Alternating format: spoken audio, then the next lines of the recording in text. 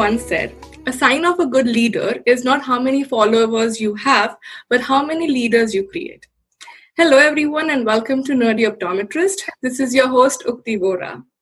Our guest for today is a leader in the eye care industry. And not just eye care industry, he has done a lot of work in various other domains. In this conversation, we are going to learn a lot more about his journey in eye care and the other areas of expertise that he has to offer. Our guest for today is Mr. Vinod Daniel. He's currently the managing trustee of India Vision Institute, IVI, a collaboration between LV Prasad Eye Institute and the Brian Holden Vision Institute to assist with uncorrected refractive error in about 100 million people in India, as well as assist in developing a vision industry for India. His work is definitely a journey which is an inspiration for all of us. And it's a pleasure to have him for this podcast episode. Thank you so much, Mr. Daniel, for being my guest. Thank you so much, Uti. It's a pleasure to be here. And thanks for taking the time to talk to me. It's an honor, sir. I actually am going to dive directly into my questions because I have a huge list, which I have to cover within the short time I have you. So to begin with, my favorite question is a little bit about your background. I know when I did a little bit of research and digging into it, it's nowhere in eye care or optometry, but you are the leader who is actually, focusing in this segment. So let me know, how did your journey begin? And tell me a little bit about your background, sir. Sure. My background is I'm a chemical engineer. So I went to, I studied at IIT Delhi. And then after that, I did my master's in the US. My career actually took my chemical engineering into the museum sector. So that's where I made my career. I used to work for the Getty Museum in Los Angeles. Then I worked for the Australian Museum. Then I was working globally quite a bit on projects. So I worked in about 40 different countries. And I sit in a number of different boards, including the chairing the current Australian Heritage Network called AusHeritage. So that's very much which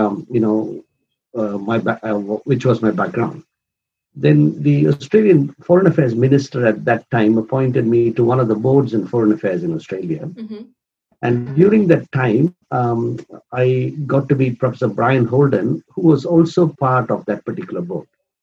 And Brian, as most of the listeners would know, is a pioneer in the eye care sector, especially in optometry. Absolutely. And he had a big heart for India. So I used to come to India for my museum-related aspects. He used to come with regard to optometry. And we started talking. And then he was very keen to do something to assist India with regard to uncorrected refractive error. Mm-hmm. And that's very much how IVI was formed.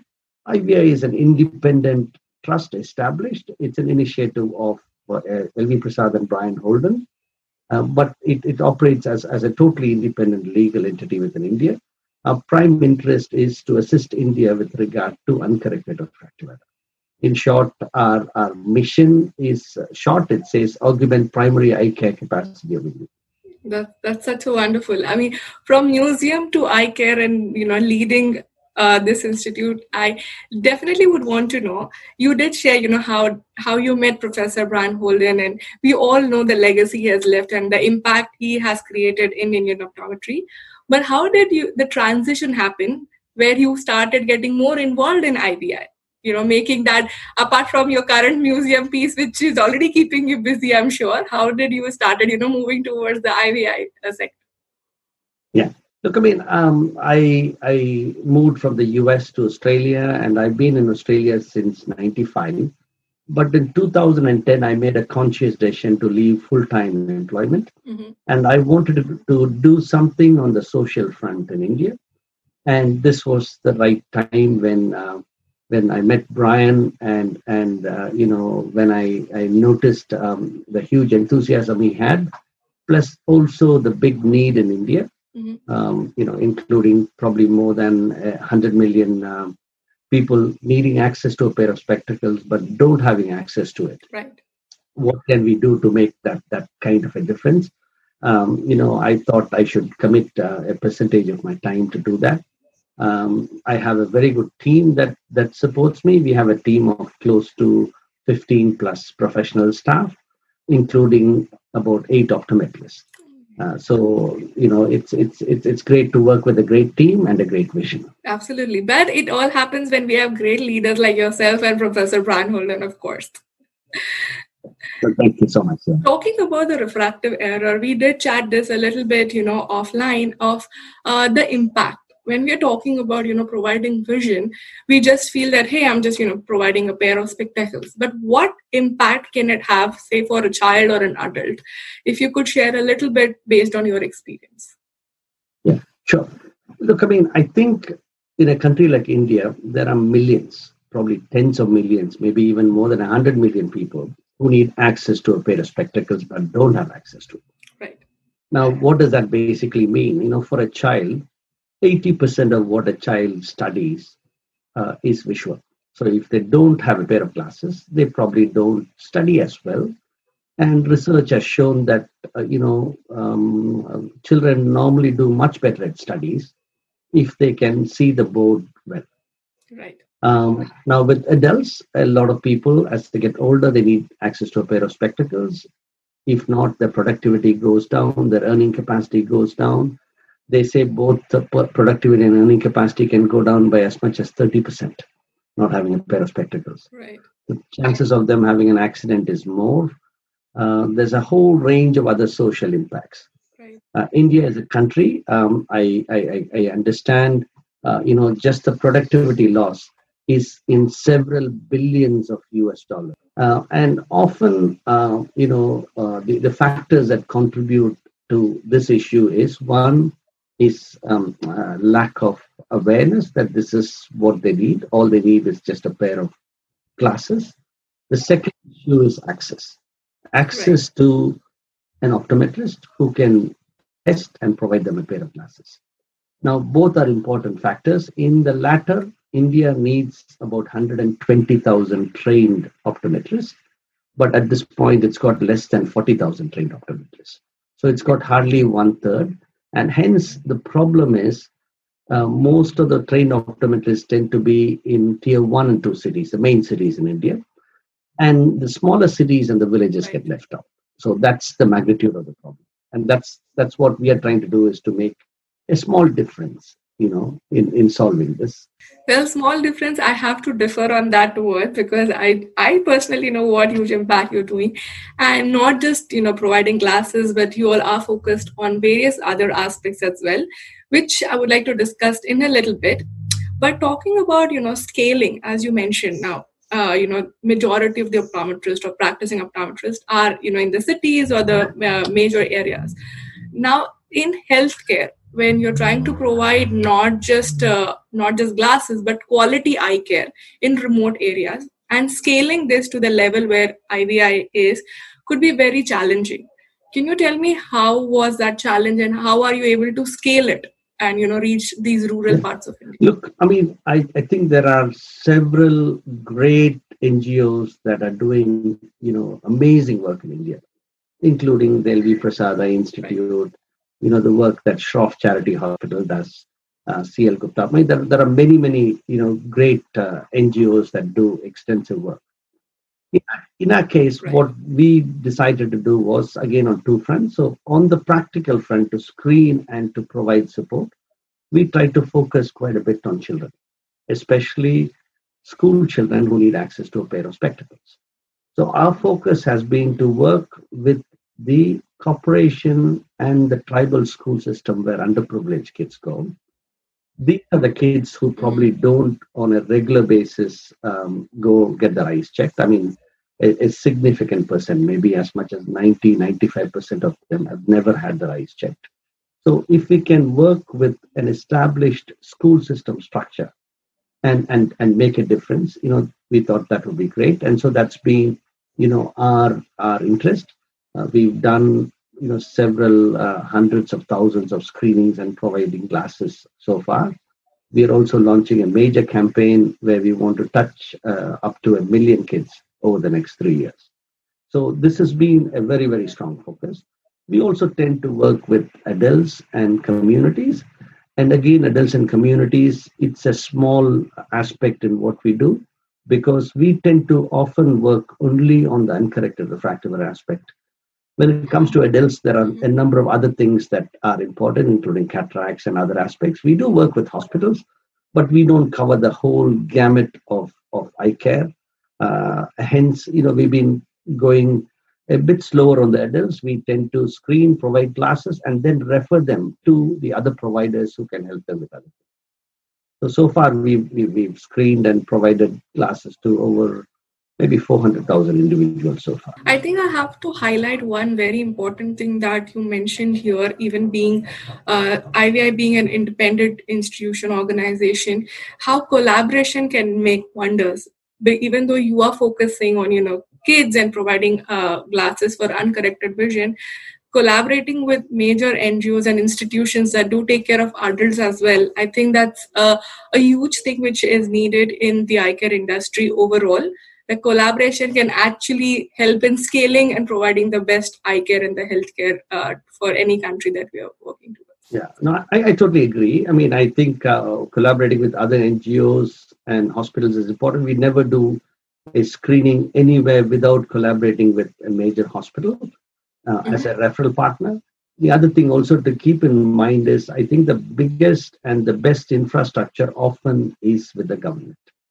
It's important to collaborate with the government, whether it's a primary healthcare center or whatever it is, or the school system or whatever. They're all part of the government. So it's important to work, both with the government and the non-profit sector. Right. In making the difference. The government does a good job, but I guess they also have their limitation in resources. So part of our interest and mandate is, how to probably assist and fill a particular gap there. Right, absolutely. I think what you highlighted makes it so much more valuable. Thank you for sharing that. Now, talking about 4 major core areas where IVI is working, is definitely working in the sector of eye health awareness, which you mentioned. You are also working at continue education and realizing, the need and the gap that you just mentioned, that there are 40,000 odd optometrists or eye care professionals available, but the requirement is way too high. Even though this is like a global gap, which everyone is trying to build, but in India, it's huge. Yeah. You also have programs in leadership and research.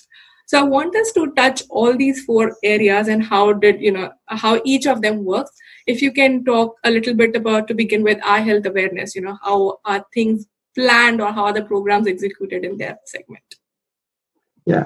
So, in terms of awareness, as I mentioned before, I think one of the biggest impediments is people are not aware that all they need is to go and get the eyes checked. Right. And get a pair of glasses. Often, cost is not the biggest impediment, but people not knowing and people not having access to some place where they can go and get their eyes checked. So what we've done is, in a smaller way, in many cities, we've had large awareness walks. So we have a thing called Walk in the Dark, where we work with a blind school and we blindfold certain people. We get key dignitaries, including movie stars and other celebrities. And the key thing is then the media becomes a great partner in taking the message across. Mm-hmm. And it's important to note that it's usually often the local language media that plays a bigger part because that's your target audience. So So I think, right. In terms of awareness, that's something to keep in mind. One of the projects where, we had a bigger role was a project through the Fred Hollows Foundation, working in Uttar Pradesh. It was quite a large project, working with a range of partners. The campaign was called the See Now campaign. In the See Now campaign, the person whose face really drove the campaign was Amitabh Bachchan. So he did work very closely with Fred Hollows. There's a whole bunch of promotional messages that came. And that went all the way to the rural end. And the message was simple, saying, go get your eyes checked. But the additional level was to make sure there are mechanisms available for them to go and get their eyes checked, whether it is, a vision center or a major hospital or even having camps which could be the first point of contact. So we made sure, that access was possible, and also people were aware that this is something that needs to happen. So overall, I think India being such a big country, it's extremely important that we keep pushing the awareness. Absolutely.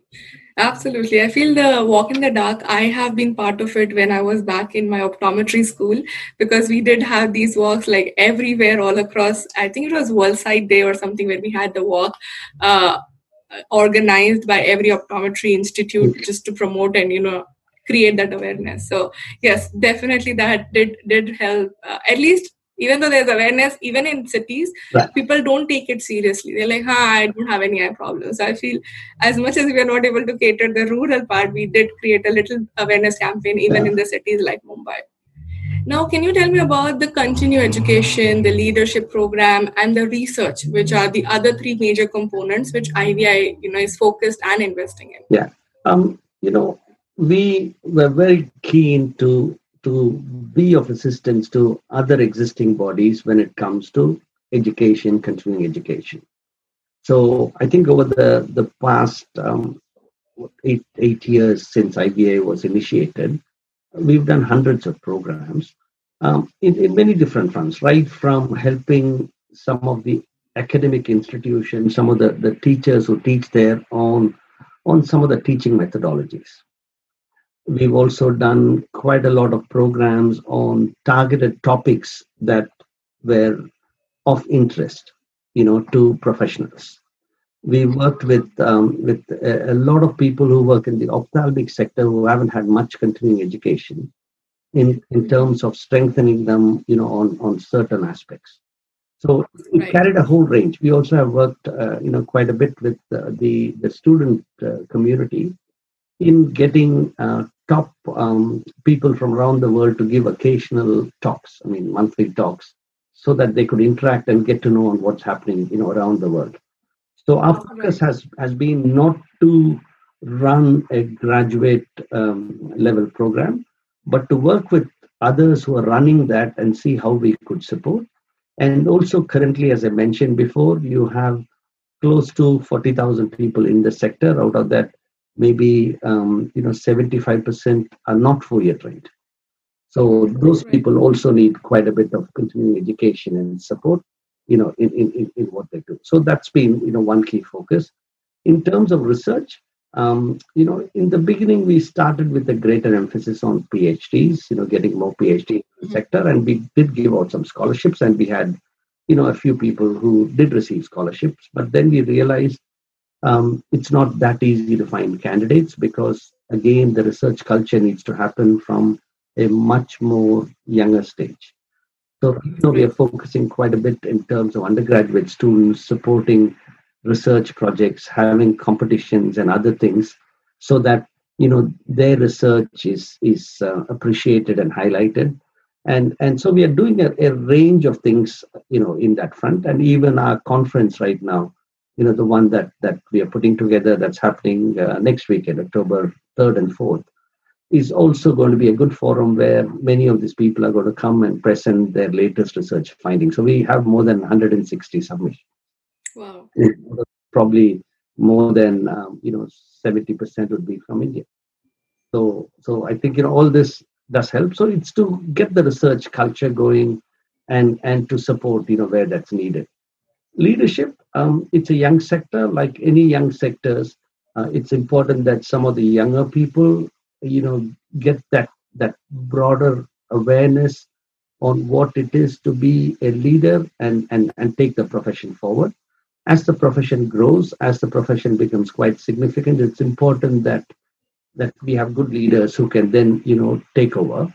And with that in mind, we have established a young leadership program, and we have worked with close to 45 young people over a 5-year period, so that they are exposed to what leadership is, both theoretically as well as talking to people who are leaders in the field globally. And the idea, is very much to equip them, whether they want to take the role of heading an institution or an educational provider, or be part of an association or whatever it is. Right. You need those people to have that exposure and leadership. So, all these things are things we're working closely with. And I mean, like every other trust, we also depend very closely on working with partners who support us. So we're very thankful to a lot of the industries who have been very generous in providing support for IVI. That's wonderful. I have to actually highlight two things when you said about research and leadership. I did have a conversation with another guest where they said research is a very integral part to grow a profession and create its identity. We might, and when I started research, a bit of a research back in my optometry college days, we remember there was not much work done in India. You could find hundreds of research papers which are being published outside India, and the data might not be even relevant to your population. So encouraging research and putting that out is definitely creating a lot of positive impact in the Mm. optometry profession here. And another thing, when we talk about leadership, I feel that's again what I've learned from another guest is the mindset. We, Mm. in schools and institutions, we are mainly focused on creating a mindset of being a clinician or an amazing optometrist, but imbibing this idea or a mindset of being a leader, even at that age, can really impact in bringing up the change that we are looking in the profession. Yeah. Look, I mean, I totally agree, and I think when you're young, you're not too set, Right. and that's part of the reason why we got the Young Leaders Program. And I think you need both theory and also you need exposure. Right. So, I mean, you look, I mean, I really appreciate what you're doing because you're there, you're talking to people, and you're doing some very pioneering work. And the more you talk to people, the more your world grows. And, Absolutely. Absolutely. yeah, and that's what we do in the Young Leaders is we get some of the top people in the world to come do sessions, interact. We also work a little bit with journalists and others in terms of communicating because it doesn't matter how good you are and what you do. If you can't communicate, Oh, yes. you don't really succeed. Then there is also this big struggle between what is leadership, what is management. Yeah. Leadership is lonely. So, people need to understand that, that it's not, always being good and doing the right thing. So once in a while, you've got to put the neck on the line. Then, how do you kind of survive in that kind of world? Right. So a range of topics. Absolutely, absolutely wonderful. Now, as you highlighted, during that information about leadership and research about the upcoming virtual conference, I think it is very important for us to focus and talk about it as a little bit about what that conference is all about, and what are we trying to cover and accomplish in that. Look, I mean, this conference, we have always wanted to do a large face-to-face conference. Now that's not possible. Hopefully, in years to come, it may be possible. So right now, we thought we should actually do a large online, but try and replicate what may happen in a face-to-face conference. So this particular conference, we do have lectures, we do have virtual exhibition booths, we do have places where the delegates can talk to each other. And right now it's actually got to a stage, I mean, we got a week to go, but we got close to 1,100 plus delegates. And we also have delegates from more than 36 countries. And we have some of the best people in the world who are giving keynote talks, including the chair of LV Prasada Institute, Arvind, somebody from the World Health Organization is speaking, somebody from the US is speaking on myopia, and we got some great panels and other things happening. We also have a lot of invited papers that are being presented. Like I mentioned before, we had close to 160 submissions. Out of that, a number of papers have been shortlisted. Others are going to be part of the poster session. So we have parallel sessions every afternoon and plenary sessions every morning. So it's a 2-day conference with, again, the main sessions in the morning and all the parallel sessions in the afternoon. We are trying to fit as much as we can. There's a virtual exhibition which is part of the conference. The day before the conference, there's going to be a number of pre-conference workshops. And again, all the delegates are free to register. Then the previous evening, we got one of our sponsors, actually a platinum sponsor, Luxottica. They're going to organize a talk on, fashion meets eye. So in terms of the thinking behind how they get the spectacles done, and they are world leaders in what they do. So it's going to be a great opportunity. I strongly encourage a lot of people to just log in and be part of the conference. We kept the registration fee to a bare minimum. I think it would be very easy for everybody to be part of it. Our idea is so that we can get more people who can actually reach out and benefit from it. That's wonderful. Just for all the listeners, I'll be adding the link in my description to register and just check out the IVI website as well as the upcoming conference.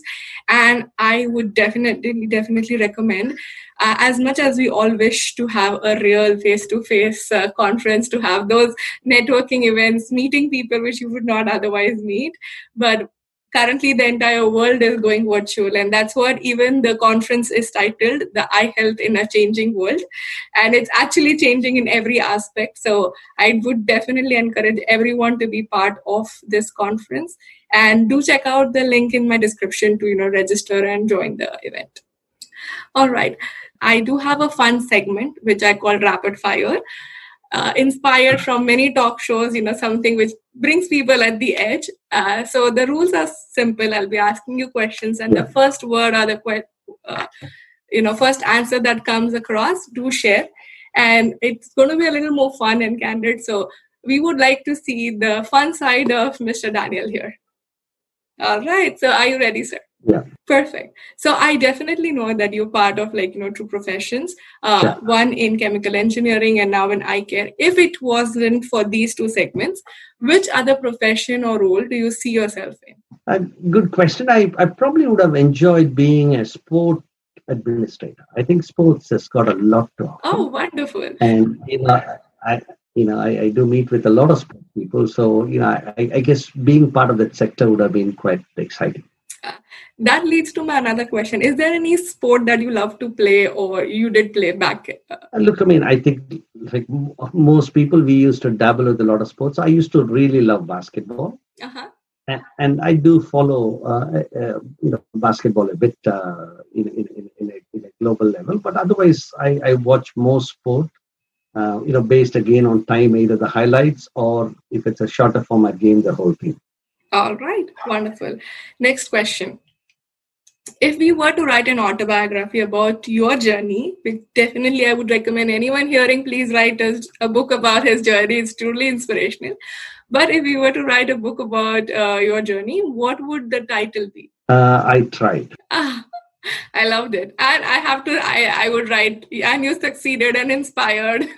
Well, look, I'm happy to try. I think all of us need to try. And whatever happens, it's beyond our control. If we don't try, then I guess we're missing out on something. Absolutely. All right. Next question. What do you do on your time off? Whenever you do get that, what is your idea of relaxation or taking your time off? Usually every day I try to fit at least 1 hour of exercise, so including walking and doing something. Oh. So that's part of my routine, and that helps me to wind down. I also do enjoy an evening catch up with friends and family and others, and a nice quiet evening with the dinner and spending some time. It's good. I professionally I travel quite a lot, so I do enjoy going to new places and seeing new cultures. Wonderful. Talking about traveling, my next question: which has been your favorite destination? Yeah. See, in terms of my travel, I do love living cultures. Cultures that are quite vibrant. So two places that I love are, one is in Myanmar, in Burma, older Burma, a place called Bagan. I love Bagan. Then there is, in Laos, next to Cambodia, the old capital, Luang Prabang. Mm-hmm. All these are extremely rich. Both are very strong Buddhist sites. And I think both are my favorite destination. Mm-hmm. Wonderful. Talking about food, I'm sure it's everyone's favorite topic. Which is your favorite cuisine, or a specific dish that you love to enjoy? I do experiment, but I do love Korean a little bit. So, if a bit of a Korean barbecue, which has got, the right marination and the taste. I mean, I guess as Indians, we do love, the flavor. We still have the Indian tongue, and I think Korean works really well. I agree to that 100%. I'm also a Korean food fan. All right. If you had to change one thing in optometry curriculum or add something in an optometry curriculum, what would that be? See, I'm not a very technical person there, but what I really would add is the whole thing on entrepreneurship. I think we need more. So people actually going out and establishing outlets, because I think one of the biggest needs is for a number of these optoms to go there and establish themselves, especially when it comes to the tier 3-4 cities and villages. What's involved in getting that done and succeeding, I think would be important, because I think that's what India really needs now, is more outlets outside the main city. Absolutely. All right, with that, we do end our rapid fire. Thank you so much for sharing the candid side of your life. We really enjoyed it. And before I let you go, one last takeaway message that you would like to share with all my listeners. The needs are very high in India. And I think all the optometrists who are here listening, I think you're doing a great job. What you're doing is so meaningful. It's so important for India. Just keep doing it, and keep doing your outreach efforts. And if you can, please do reach out a bit more outside the main cities of India.